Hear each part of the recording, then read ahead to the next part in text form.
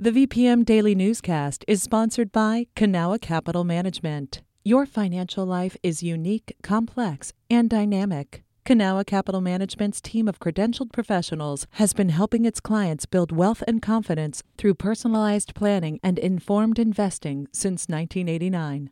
Learn more at cancap.com. That's KANCAP.com. You're listening to the VPM Daily Newscast, the recap of today's top stories in Central Virginia. From the VPM Newsroom in Richmond, I'm Benjamin Dolly. Delays in passing the state budget are affecting the City of Richmond's spending plan for the coming year. Several city budget items are in the balance, including public defender pay. VPM News reporter Jad Khalil explains. Virginia Senate Democrats and House Republicans are negotiating the state budget, but media reports indicate they might not finish until June. That's when economic numbers come out and legislators finish primary elections.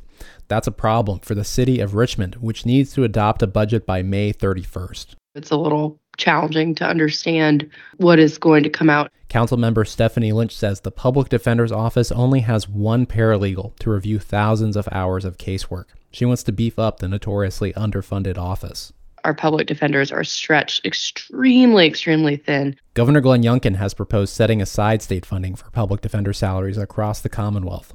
In Richmond, Mayor LeVar Stoney has proposed supplementing city public defender salaries with $1.1 million. So if lawmakers approve Youngkin's proposal, Lynch wants to use the extra cash to hire social workers and more paralegals.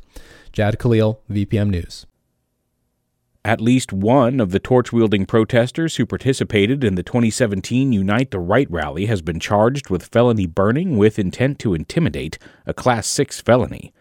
A grand jury has issued several indictments in connection with the Charlottesville rally, but CBS 19 reports the names have not been released.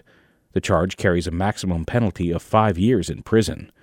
The far-right protesters descended on the University of Virginia campus on August 11th, a day before James Alex Fields drove his car into a crowd of counter-protesters, killing Heather Heyer. The General Assembly abruptly denied early release last summer for hundreds of people incarcerated in Virginia prisons. At the request of Governor Glenn Youngkin, lawmakers rolled back good behavior credits they'd recently expanded. Now the Virginia Supreme Court is weighing in. The ACLU of Virginia sued the Virginia Department of Corrections last year to force the state to release Antoine Anderson and Stephen Preece.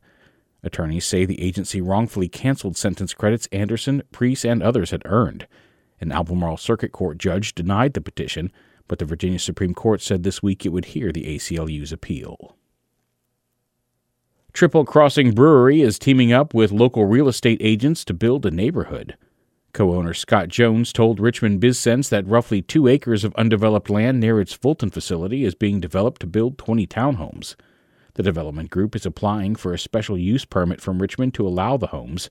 The site is currently zoned for light industrial use. This has been the VPM Daily Newscast. Some of these stories may have changed since the newscast was recorded. You can stay connected to what matters by heading to vpm.org/news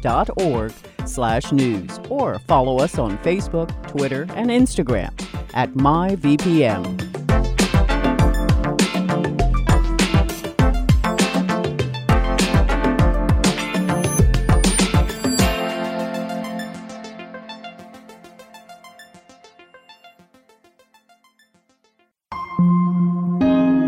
VPM.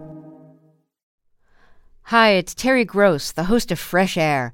We bring you in-depth, long-form interviews with actors, directors, musicians, authors, journalists, and more. Listen to our Peabody Award-winning Fresh Air podcast from WHYY and NPR.